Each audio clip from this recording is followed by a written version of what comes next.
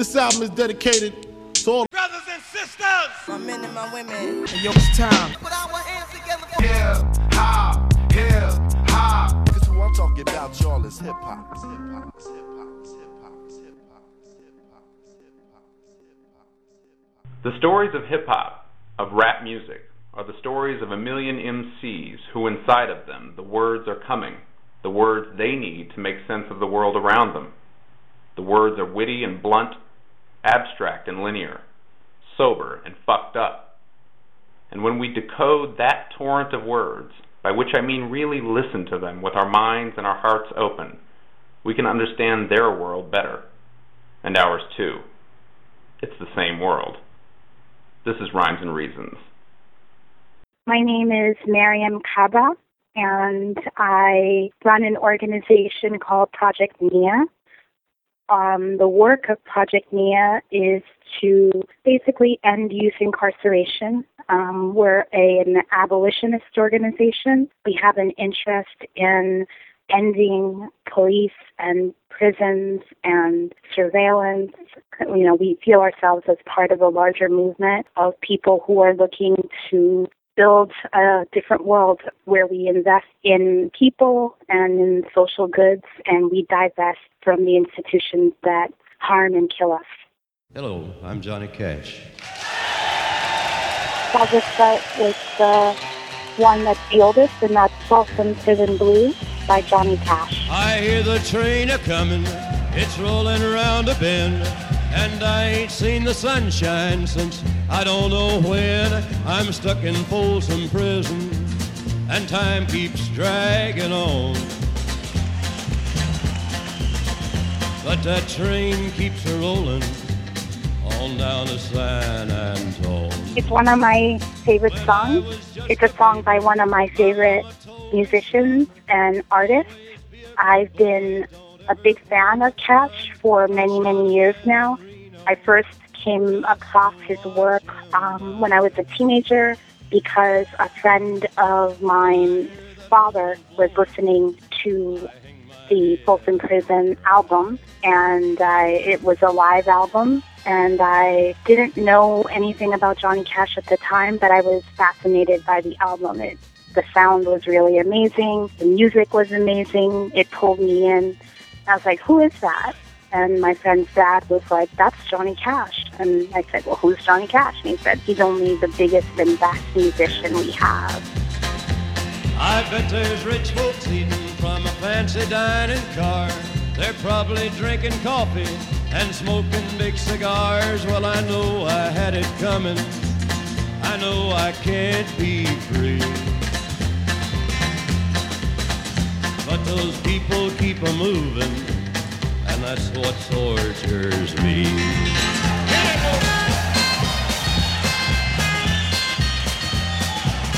This was, I would say, probably sometime in the early 80s, maybe 83 or 84 is when I was exposed to him for the first time. And basically since then, I've always had an interest in Cash and his work. Folsom Prison Blues as one of his earliest songs, and definitely his first hit, written in 1954, I think, and then released in 1955. This speaks a lot to me as a song, and in terms of its meaning and how it sounds and what it's talking about.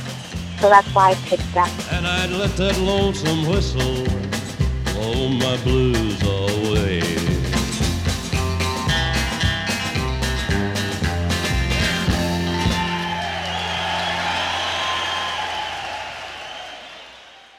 You know, you all talk a lot about rap music and hip-hop, and I see Cash as kind of fitting into that mold in his own way. You know, he is someone who grew up during the Depression and experienced and saw a lot of hardship, grew up poor, lost his brother, his older brother, who was beloved by him when he was very young. That really kind of seared in his soul and memory this idea of kind of loneliness and of being experiencing suffering at a very young age. He was exposed early on to prisons and was invited by prisoners to come in and play for them at a time when people weren't going into prisons in the way that they sometimes do today. So I think that he's empathetic mainly because he lived a life where he saw suffering and pain. He was always somebody who was very religious, had very religious kind of upbringing, and then he came to his own sense of religion. So the idea of redemption has always been central to him as a person, and also he then gravitated towards music and wrote music that was a lot about redemption, and that has a lot to do with, I think, where he felt a connection to people who were downtrodden. The Man in Black, that song, and then what he wore, it was to identify with those who are most oppressed, and prisoners were certainly within that category. So I think that that's where I see a lot of resonance between the things he sang about, wrote about, and acted on, and the things that some people see and act on in hip-hop and in rap music. Well, you wonder why I always dress in black, why you never see bright colors on my back, and why does my appearance seem to have a somber tone? Well, there's a reason for the things that I have on. I wear the black for the poor and the beaten down, living in the hopeless, hungry side of town. I wear it for the prisoner who has long paid for his crime, but is there because he's a victim of the time. I wear the black for those who've never read. I think I want to say first, before then, that it's important that Folsom Prison Blues is a song that's basically plagiarized. While he was in the Air Force in the 1950s, he watched a B-movie that was about basically a prison, and he got inspired and wanted to write something. And the song he's accused of having plagiarized, people can listen to this day. It's a song called Crescent City Blues, and it came out a couple of years before he wrote Folsom Prison Blues. In the 1960s, he ends up paying $75,000 as a settlement to this guy named Gordon Jenkins, who actually wrote Crescent City Blues. And they asked Cash, to explain how it is that he ended up basically plagiarizing this song. And for him, he was like, I had no idea, first of all, that this song would ever become a hit or famous. It was almost a test for myself, and he claimed that he was, quote, he wasn't trying to rip anybody off, and that, he rewrote an old song to make his own song. And so it's interesting that song to this day has become so synonymous with him when so much of it was lifted from somebody else's work. I hear the train a-comin', it's rolling around the bend, and I ain't seen the sunshine since I don't know when. I'm stuck in Folsom Prison, and time keeps dragging on. But that train keeps a-rolling on down to San Antone. When I was just a baby, my mama told me, son, always be a good boy, don't ever play with guns. But I shot a man in Reno just to watch him die. I shot a man in Reno just to watch him die, right? Those are lines that almost anybody, if you say them to them, will recognize them as being part of something they should know if they don't already know it's Cash. It's that iconic in our culture. And it's interesting because to me, that's really the least interesting part of the song. It really is. The song itself is about this prisoner who is stuck in one place and lonely. And he is watching these trains go by. And he's wondering, who's on these trains? And what are they doing? I bet you they're having fun. I bet you they're singing and eating. All the things that I don't get to do here. Cash changes the protagonist. Crescent City Blues has a young girl as the main protagonist. In Folsom City Blues, the protagonist is this prisoner.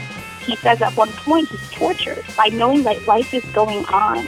It's actually like a despondent song. And it also brings up something that's real about people who know something about prison, have been in prison, or have had friends in prison, is that prison is supremely boring. It's a really boring place, and time stretches out in front of you boringly and long. And that whole the beauty of that song is that it really shows the kind of contrast between the moving train and the prisoner who's going nowhere, who's lost his freedom.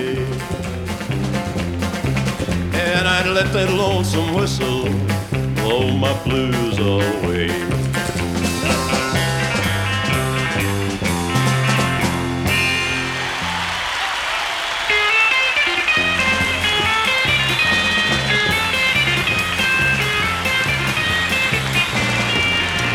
Ladies and gentlemen, Johnny Cash.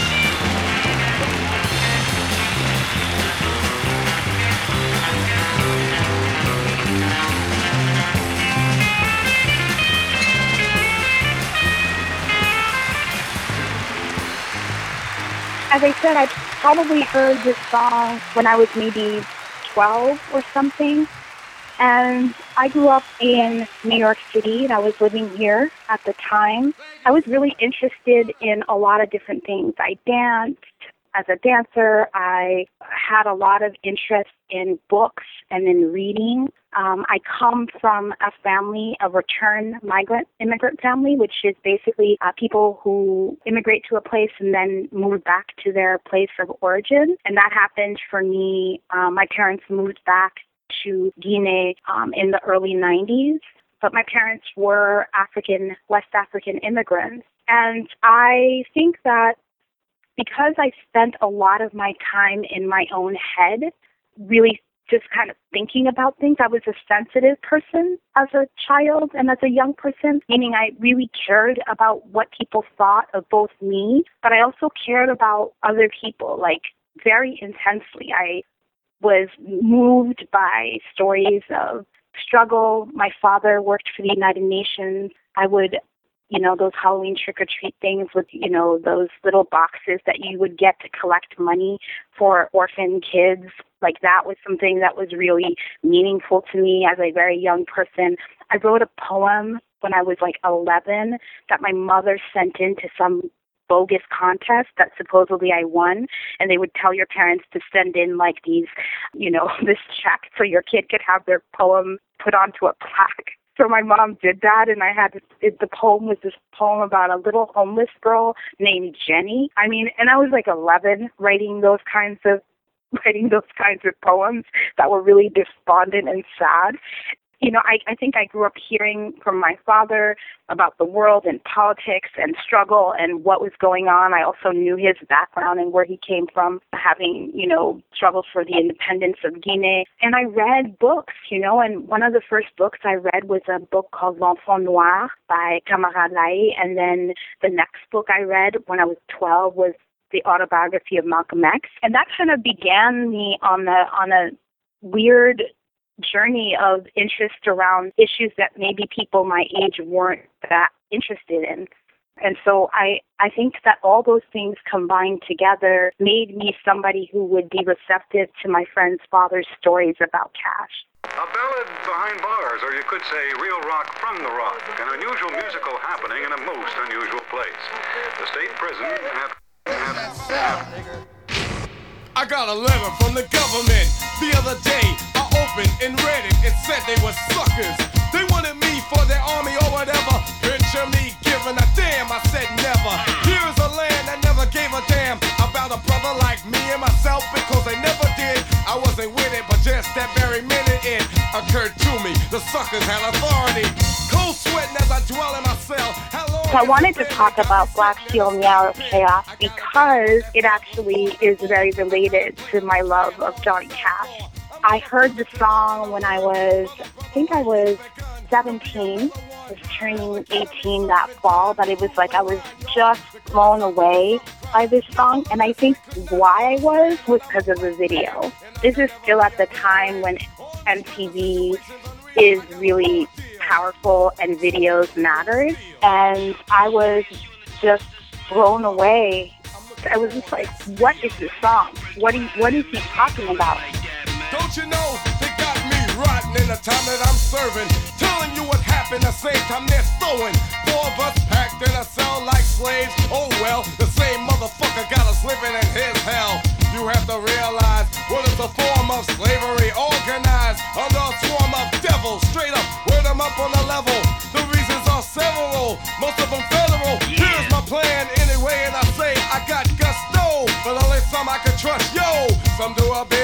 on the 10, but I never did. And plus So I became super interested in both Public Enemy and in the song and in the imagery of the video, which was of this black man behind bars, captive, very defiant.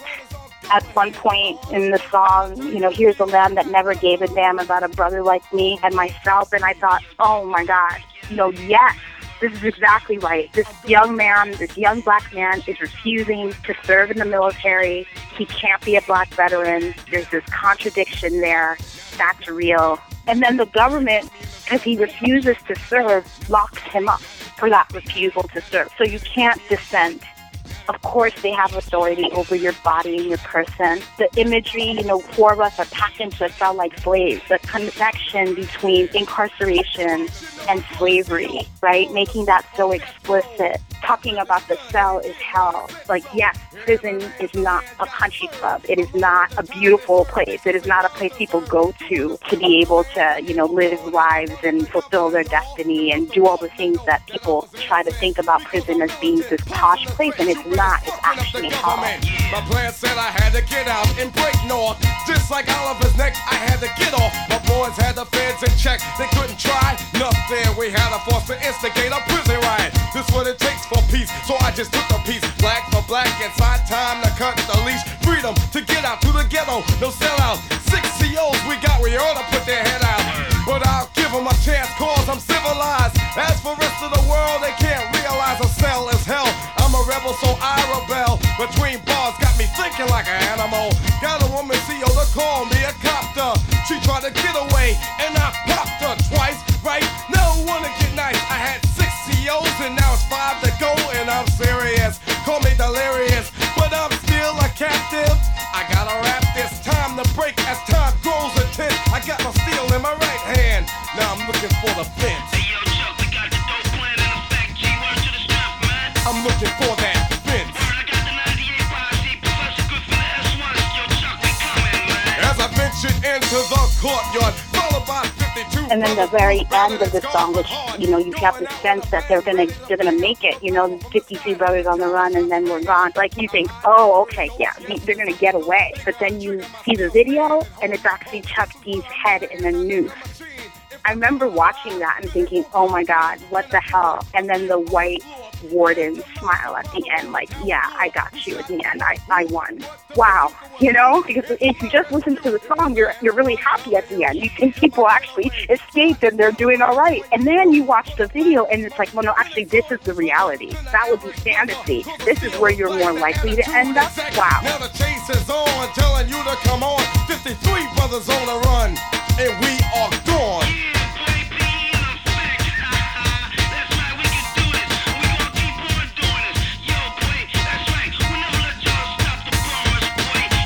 Under the rules of the country, under the laws of the country, Chuck D's not actually innocent. In fact, the fact that he invokes Public Enemy in the lyrics of the song, he's a public enemy, makes him guilty by nature of, it doesn't matter, your dissent is criminalized. So actually there's this through line between the fact that you may shoot somebody and be, quote, considered a criminal, but you also can be just a criminal in your skin in this country, and that you're captive. You know, the whole entire part of that song is about captivity of different kinds of sorts, right? The captivity of slavery, the captivity of the prison, the captivity of, you know, not being able to dissent and being under the control of the government. All those things are there. So actually, it's doing the same thing. It's telling this story about the ways in which so many of our actions in our culture, in our country, are criminalized across the board. So it was kind of foreshadowing the conversations we're having today about mass incarceration. Because if you think about the time we're talking about, is 1988 is when the album comes out. At that point, we're not talking about mass incarceration at all, even though the numbers of people who are incarcerated have reached their peak at that time. We haven't gotten to the point of talking about it as a mass incarceration phenomenon. So in a way, Chuck D is kind of prefiguring the conversation we were going to have later on by talking about the ways, all the different kind of ways that people are being criminalized within the country. Dissent is one of those.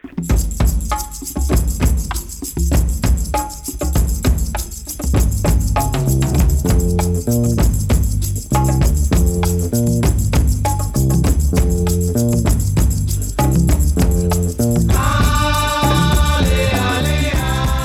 learned lots of different kinds of messages. You know, I told you my parents were returned migrants, which means they came to the country and eventually left. We grew up very aware that we were Black people, and that meant something important because we were surrounded by cultural artifacts, people, ideas that were African-centered and African-based. And that's very different because, again, my dad came to the United States in the early 1960s for school, for college. He came with a specific idea in mind that he would get his degree and then go back to his country to be able to help with the revolution. He came at the Pan-Africanist stage of third world organizing and understanding and all of that stuff, right? So that's what he was steeped in, and he was steeped in thinking about communist thoughts and socialism, and that was his base. By the time my mom came to the country, she came here in 1970. I was born the next year, and she came here not knowing a word of English. Very different circumstances than my father's coming here. And though he didn't really know the language well, he knew enough to be able to get around and get along. And I think that kind of my sense of myself as somebody who was born in the U.S., but had a culture and a family and a religion. I was raised Muslim. I am Muslim. I had all these concepts and understandings about Pan-Africanist politics and independence movements of the 1960s and 50s, and like directly from my dad and his life and his experiences and his friends and who he was in connection and community with.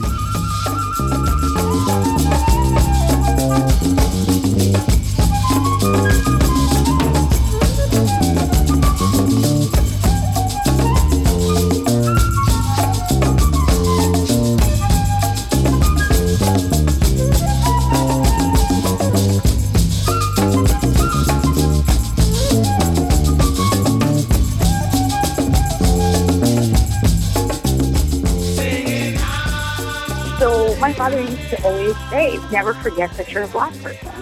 Don't ever forget that. If you don't know, by the way, that you're Black, that's a problem.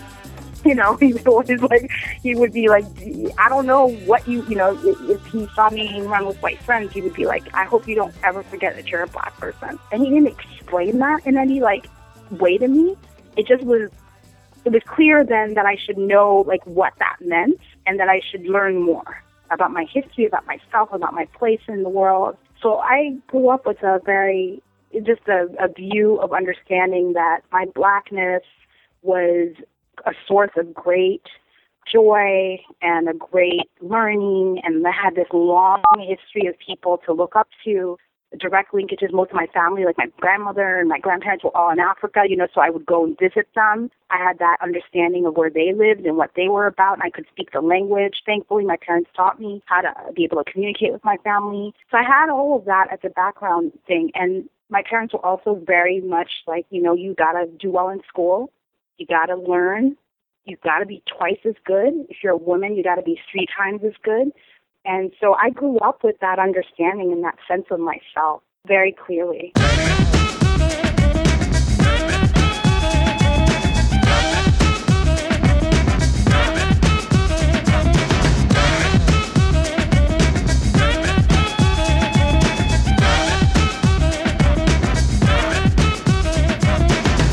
Kick it, the rhyme, it is wicked. Those that don't know how to be pros get evicted. A woman could bear you, break you, take you. Now it's time to rhyme. Can you relate to a sister dope enough to make you holler and scream? Hey, yo, let me take it from here, queen. Excuse me, but I think I'm about due to get into precisely what I am about to do. I'm conversating to the folks who have no whatsoever. Ladies First is the first. It's the song that I associate with a particular point of my own life where gender awareness and interest in feminism kind of corresponded. Queen Latifah, I can't explain what it felt like to see her on video. This is also a thing where the video made the difference for me over the actual song. And to be honest, I probably can't even remember the lyrics of the song. I just remember the visual imagery and how it was a relief, frankly, to see a black woman, that particular black woman, on television and on screen rapping. Some think that we can't flow. Stereotypes, they got to go. I'ma mess around and flip the scene into reverse. With what? With a little touch of ladies first. This album, All Hail the Queen, it just hit me so powerfully. Queen Latifah's presence in that song gave me some sort of a sense of myself as a woman, as a girl, in a way that I hadn't had, quite frankly. In my mid-teens, I got very politically involved. That's when I kind of came to consciousness over the Howard Beach incident that happened in 1986, was when I started to actually take action by myself in a decisive way. And I mentioned to you before that I had a sense of myself as a black person. I always understood I was black. I don't think I thought of myself as a woman or young woman or a girl. I was around a lot of men in organizing as a young person, and it wasn't until I was assaulted that I began to understand my body differently and myself as a girl in a very different way. Pay me every bit of your attention, like mother, like daughter. I would also like to mention, I wish for you to bring me to the rhythm of which is now systematically given. Desperately stressing, I'm the daughter of a sister who's the mother of a brother who's the brother of another, plus one more. All four have a job to do, we doing it, respect due to the mother who's the root of it. And next up is me, the MONIELOVE, and I'm first cause I'm a LADIE. The Afrocentric attire and clothing, Moni Love, and her presence and her beauty. The footage from South Africa during apartheid, like, oh my God, the red, black, and green, that evokes the African National Congress, and these slides that open up the video of Sojourner Truth and Angela Davis and Winnie Mandela and Madam C.J. Walker. Like, what the hell? I didn't know who Madam C.J. Walker was. I had to go and find out who she was, and I was amazed to find out more about her and her story. So that video was like an educational piece about black feminism way before I ever gone to college and taken the black feminist course. So she was kind of my teacher, I always like to make sure, though, that, there's not one template of sexual violence and sexual assault, and not all survivors of it or victims of it, experience the same kinds of things. I think the stories we tell in this country are often really, to me, problematic because it does try to fit one story, and I think there is a danger in telling one story about anything. But I want to say that for me, the experience of that shaped me into starting to ask questions that were different questions that I had before. Who am I now? What is my identity?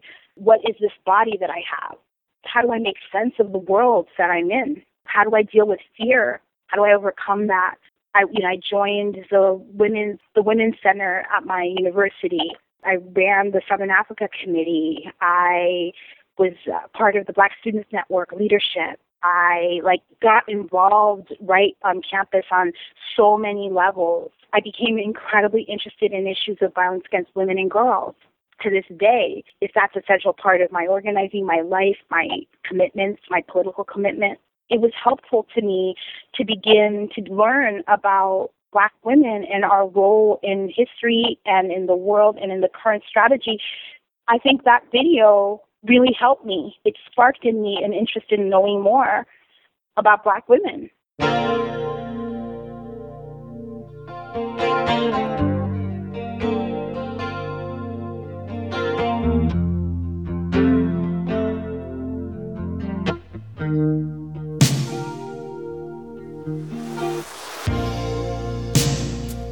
I never meant to cause you any sorrow.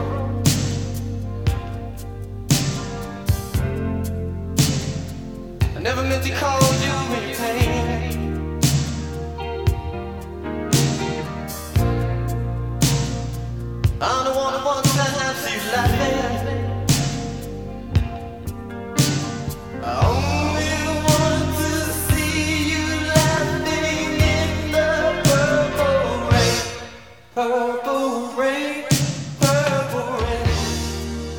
I wanted to talk about Prince because I love Prince so much. He is the person who, as an artist, I was most shaped by as a young person.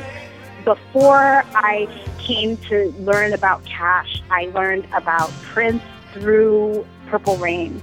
And the movie came out, I was like 12. I was blown away by this film. It was a rated R, I think, film. And I was supposed to go with like grown people or whatever, but my friends and I went by ourselves, and we went to this movie and we were mesmerized, not just by the soundtrack, but by the purple. You know, so you got Cash as the man in black, you have Prince as the man in purple. But he's like this androgynous person, sexuality out front, at a time when I didn't even understand my sexuality or who I was or whether I could be a sexual person. I wasn't even sure, but I loved him. And when he sang Purple Rain, I was in tears. Purple rain, purple rain.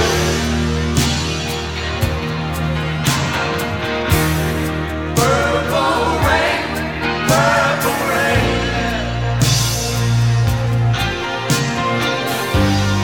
Purple rain, purple rain.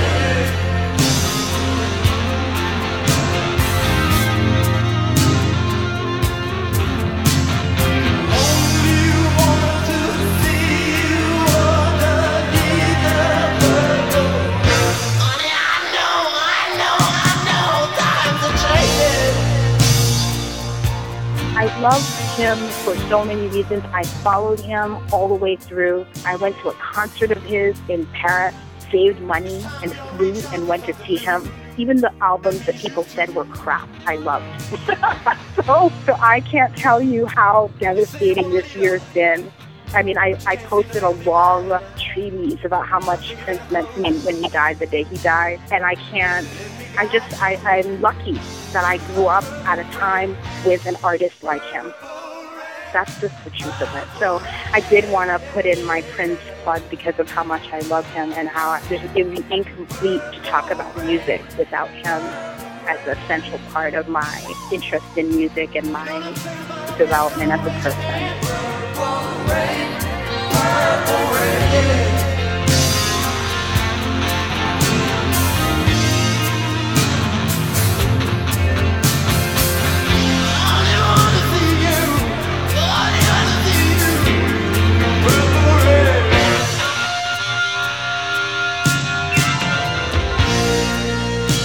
Nobody in my family was a Prince fan.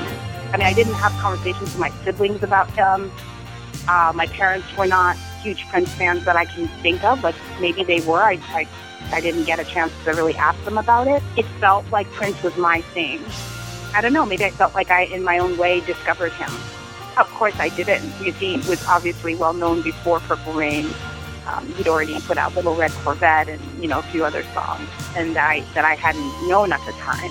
But after Purple Rain, then I began to look for absolutely everything that he'd ever done.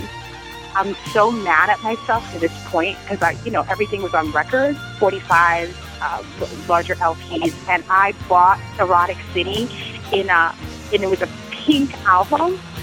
I played that thing to death. I played it all the time in my room by myself. I would play it constantly, and now to this day, I'm like, where the hell is that album? I don't know where it is. I keep yelling at people about it. I'm like, who has all those albums? And I remember that we did this thing when I left for school. For some reason, my parents got rid of all my LPs. I was just like, I don't even understand how that's possible.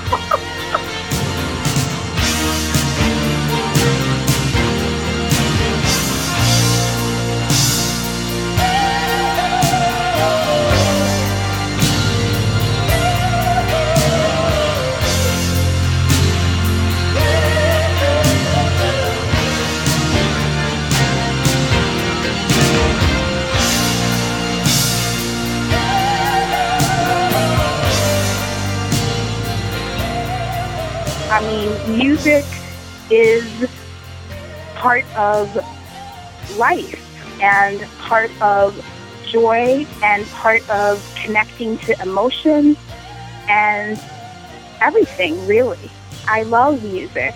I always have. I listen to it all the time. As I mentioned, I grew up in an eclectic house around music. So it matters incredibly to me on so many levels. When I'm sad, I listen to a certain kind of music. When I'm needing to be pumped up, I listen to a certain kind of music. When I need inspiration, I listen to a certain kind of music.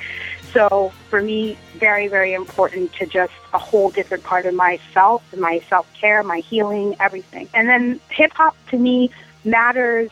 I think that people have used the Chuck D's very kind of tossed away statement about hip-hop and rap particularly being the CNN for Black people. And I think for me, for my generation and growing up, I'm turning 45 this year, I think that was really ostensibly true. That it was not just like our CNN, our like how we knew about what was going on in the world. It was instructional and taught us about ourselves and our communities in ways that I don't think anything else really could or did. And it was as a cultural form, as we've seen, the impact is untold. I don't even know, like, what kind of country would we be without the experience of hip-hop having come into being at the time that it did. I don't even know. I hear the train a-comin', it's rolling around the bend, and I ain't seen the sunshine since I don't know when. I'm stuck in Folsom Prison, and time keeps dragging on.